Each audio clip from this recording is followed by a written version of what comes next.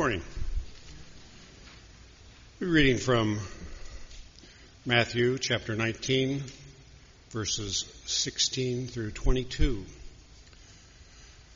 A man approached Jesus and said, "Teacher, what good thing must I do to have eternal life?" Jesus said, "Why do you ask me about what is good? There's only one who is good. If you want to enter eternal life, keep the commandments." Well, the man said, "Which ones?" Then Jesus said, "You shouldn't commit murder. You shouldn't commit adultery. You shouldn't steal. You shouldn't give false testimony. Honor your father and mother, and love your neighbor as you love yourself." The young man replied, "I've kept all these. What am I still missing?" Jesus said, "If you want to be complete, go, sell what you own, and give the money to the poor. Then you will have treasure in heaven. And come follow me."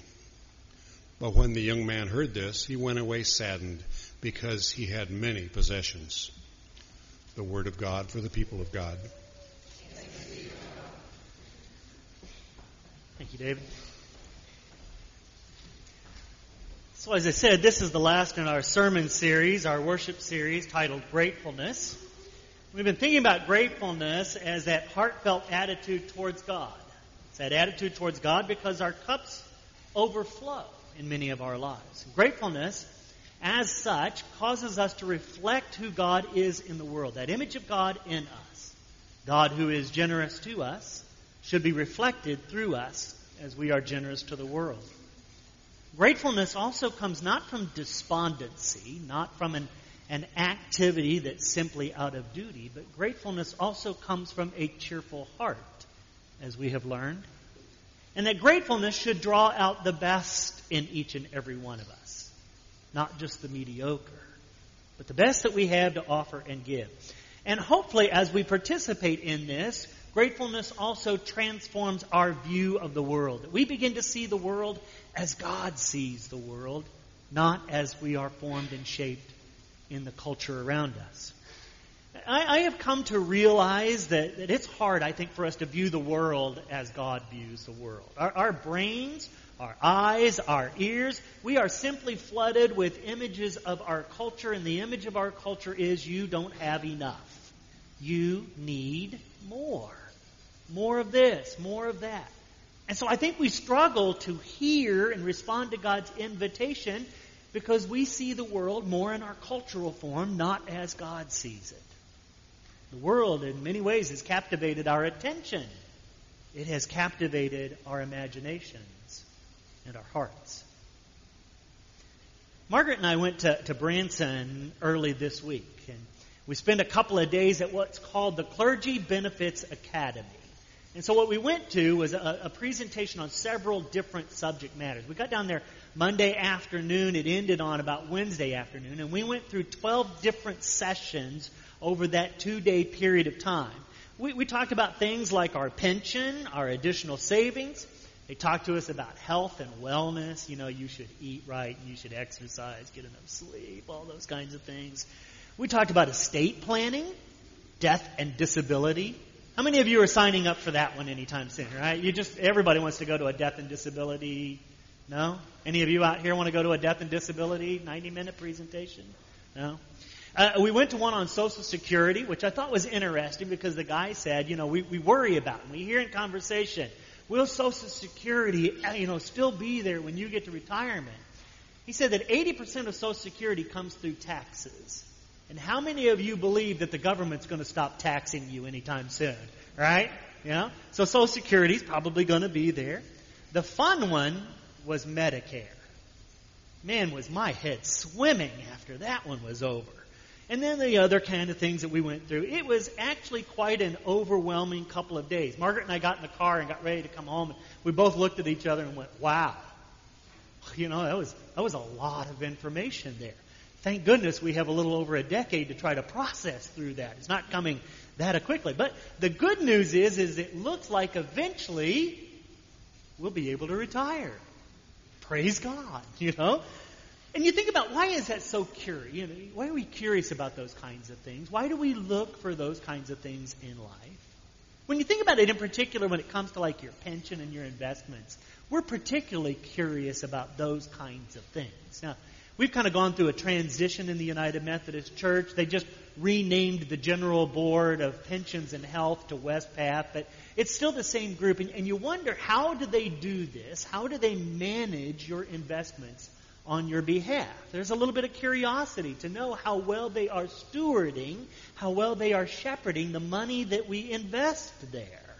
Is it going to the right places for my right life stage? All of those kinds of things. So you're kind of curious about those kinds of things because you have an investment there. It's important because we treasure the ideas that are behind this. We treasure the idea of slowing down someday. We treasure the idea of going from being on call 24 hours a day, 6 days a week, to being on call when the grandkids need something, right? We treasure these kinds of ideas. We treasure the idea of having more leisure time. That's why these conversations are so important to us. They help us fulfill some of the things that we treasure in our lives. I have a worldview of retirement. I understand what it looks like. That a lot of it is about how comfortable we will be. But I'm also reminded that I should have a worldview as well of what it's going to afford me the opportunity to do with my time, my talent, and my treasure. That I should also have a transformation in my worldview that says I want to continue to incorporate generosity even in retirement. That somehow I am able to participate in what God calls the collection, the giving, the generosity to the widows, the orphans, the poor, whoever those may be in our society. What is your worldview? What is it that you personally treasure? One of our speakers early on at the Benefits Academy was one of our district superintendents down in the Ozark area. Her name is Lynn Dyke, and she actually lifted this up as part of her short homily that she delivered. She made a distinction between our possessions and our treasures, the things that we possess and the things that we treasure. For her, they were two different kinds of worldviews. She gave examples like this. You may possess a home, but what you treasure is the idea of making a home. You may possess a car, but you treasure the portability that a car gives you, the freedom that it gives you. You may possess an heirloom, but you treasure the opportunity to pass it on to the next generation, hoping that they will value it as much as you have. You may possess a boat, but you treasure the idea of selling that boat. You all know that joke, right? Right? The best 2 days of a boat owner's life, the day you buy a boat and the day you sell the boat, right? And like me, you may possess a retirement account and you treasure the idea of spending more time in the things that you love. What do you possess? What do you treasure? I think it's so easy for us, friends, to get seduced into the worldview of just simply falling in love with our possessions. And we lose sight of what we should treasure. That God desires to transform that worldview within us so that we might see the world as God does and that it becomes apparent in who we are in the way that we give of ourselves and our time, our talent, and our resources.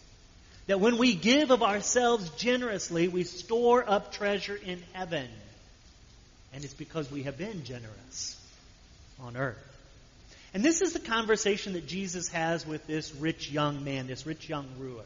The rich young man came to ask Jesus one simple question, and that question was, what good thing must I do to inherit eternal life? What good thing must I do? Jesus gave him a couple of answers to this. The first was keep the law, right? Jesus said to him and recited to him the basic elements of the law. And it said, do not commit murder, do not steal, do not commit adultery, honor your father and your mother, don't bear false witness, love your neighbor as you love yourself. Now notice that Jesus did not quote to him the entirety of the law, right? Not even the entirety of the 10 Commandments did Jesus give to him. He gave him the elements of human interaction, how we interact with one another. Jesus said to him, keep these basic commandments. But Jesus also said to him, sell your possessions and give the proceeds to the poor. Now you think about the rich young man in this conversation. He could relate pretty easily to that first answer. Keep the commandments. Don't do anything offensive to anyone around me. Be moral. Live by these godly instructions on how we interact with one another. Because they didn't cost him anything when it came to his possessions, his wealth. He could pretty easily keep those commands and not have to give anything up. What he struggled with was the why. The why of the command to sell your possessions and give it all to the poor. What he could not conceive of was moving beyond just following commands to actually being generous as a response of love.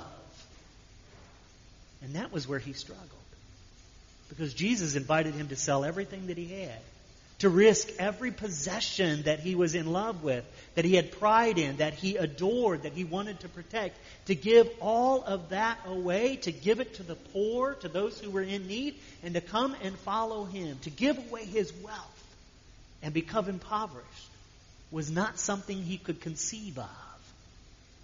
Because for him, it was about keeping commands versus responding out of love. His worldview was to keep these commands. God's worldview was respond out of love. And so he couldn't imagine that. And he went away from that conversation disappointed. There's an old adage. You probably have heard this old adage. The bigger they are, the harder they fall. Right? Think about that just kind of in this level as well. You think about the more that we have, the harder it may be for us to let go of those things. That the more we focus on the things around us, the harder it may be for us to hear God's invitation to see the world differently. I would say that all of us, almost every single one of us, have more than we absolutely need for basic safety and security, for basic survival. Our cups aren't just full. Our cups are filled to the brim and overflowing in many different ways. Right, friends? But actually, I think what happens is for many of us, we can't imagine living with less. All of us. I think all of us can see ourselves climbing the ladder up a little bit further, right? Our culture teaches us that we should have the next best thing, the bigger things. We should be continually ascending the ladder, going up. Most all of us can't imagine doing with a little bit less in our lives. And intentionally trying to do that. Why? Maybe it's because we're like the rich young ruler. We love our possessions. I think our culture is built upon one simple premise. I would use the word envy. That we are taught to envy everyone around us. What they have, what their lifestyle looks like. And as such, for many of us, we become over-consumers and we have too many things. We can't imagine viewing ourselves resisting that and actually doing with less. If you haven't heard the recent scuttlebutt around the church, then you probably need to get some friends who are better at gossiping. Did you get that? So just to let you know, Margaret and I are going through a transition in our lives. We're going to be moving a little bit closer to St. Teresa's Academy here in a couple of weeks. We bought a house finally and are going to now go and set up our home. We bought a smaller house than what we currently live in, so that has made us, or forced us into an intentional exercise. And that intentional exercise has caused several visits to places like the Disabled Veterans and City Union Mission and Goodwill and places like that, right? Because for us, what we have discovered over our last couple of moves is we have moved a lot of stuff around that we have not used in years. Some of our stuff we haven't used in decades, dear friends, right? And yet we still box it up and we still move it from point A to point B and we still keep it and things like that. So we just decided we were going to go through every closet, every box and ask ourselves, have we used this recently? Does it serve a purpose in our house? And is it something that we could really just give away to somebody else to use? To think about the journey to do with a little bit less. Now, do not get me wrong, dear friends. I do not want to sow any false ideas. We have not sold all of our possessions and given it all to the poor. Right? We have not done that yet. We still have our possessions. We still have ample possessions. But I think we have decided that we want to slowly begin to learn to do with a few less things in our life. To let God work in us and transform our worldview away from the things that we possess to the treasures that we have in mind. And to begin that journey. I think that's a journey invitation for all of us. A journey invitation towards simplicity. A little bit further down the scale maybe. As we move from treasures, move away from possessions and into what we treasure.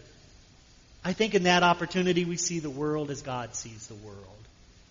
Gratefulness fills our heart.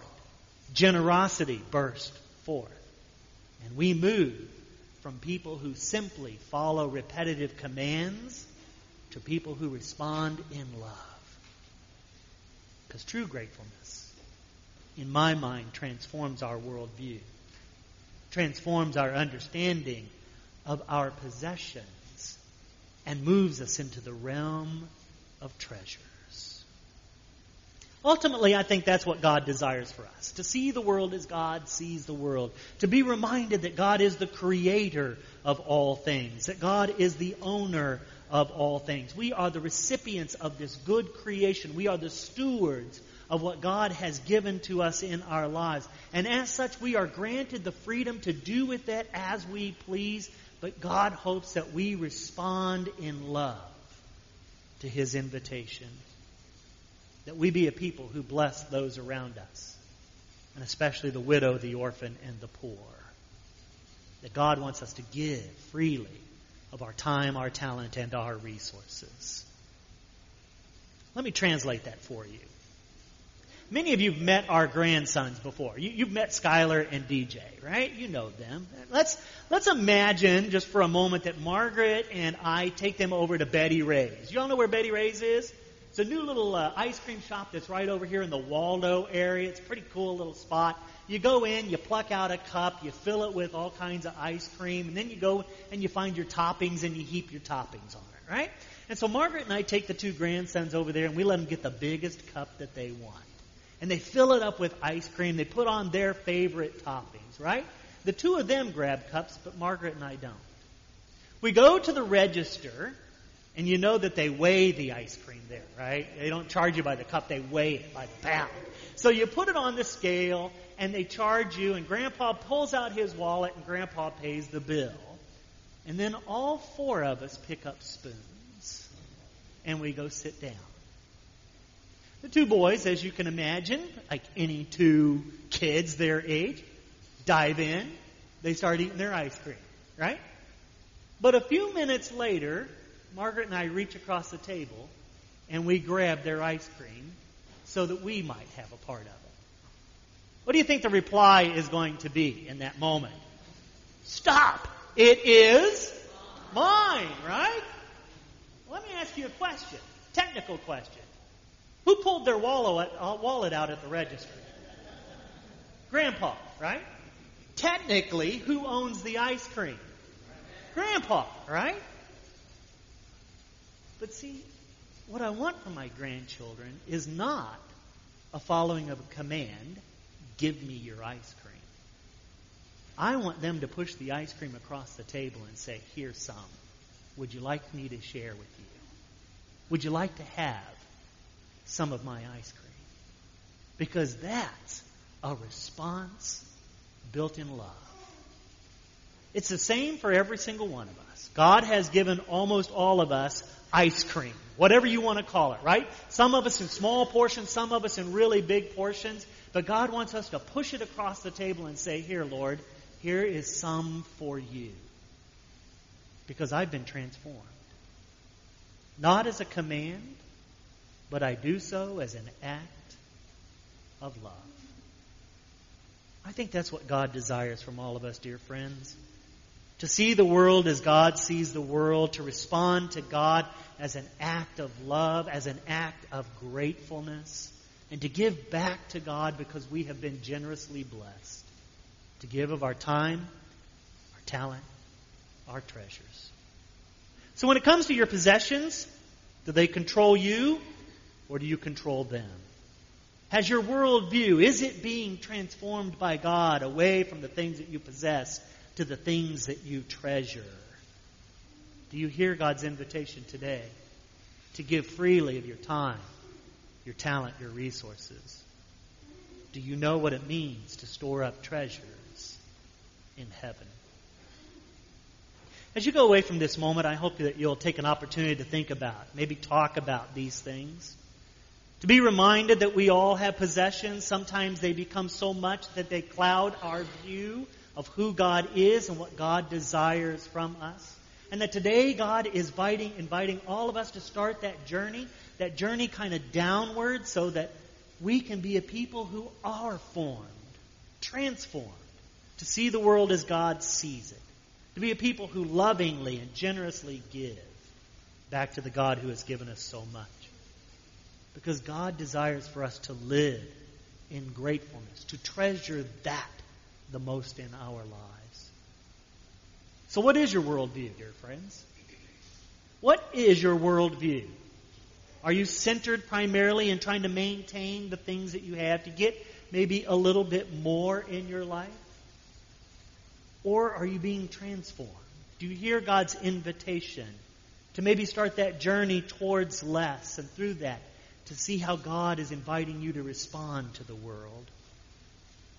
What fills your heart? Does God's greatest desire fill your heart? The desire for you to be grateful, to respond in generosity, to give of your time, your talent, and your resources as a demonstration of your love, as a demonstration of your gratefulness. Because gratefulness, dear friends, as I said early on, shows the world who God is. It comes from a cheerful heart. It draws the very best out of every single one of us because we see the world as God sees the world. Gratefulness.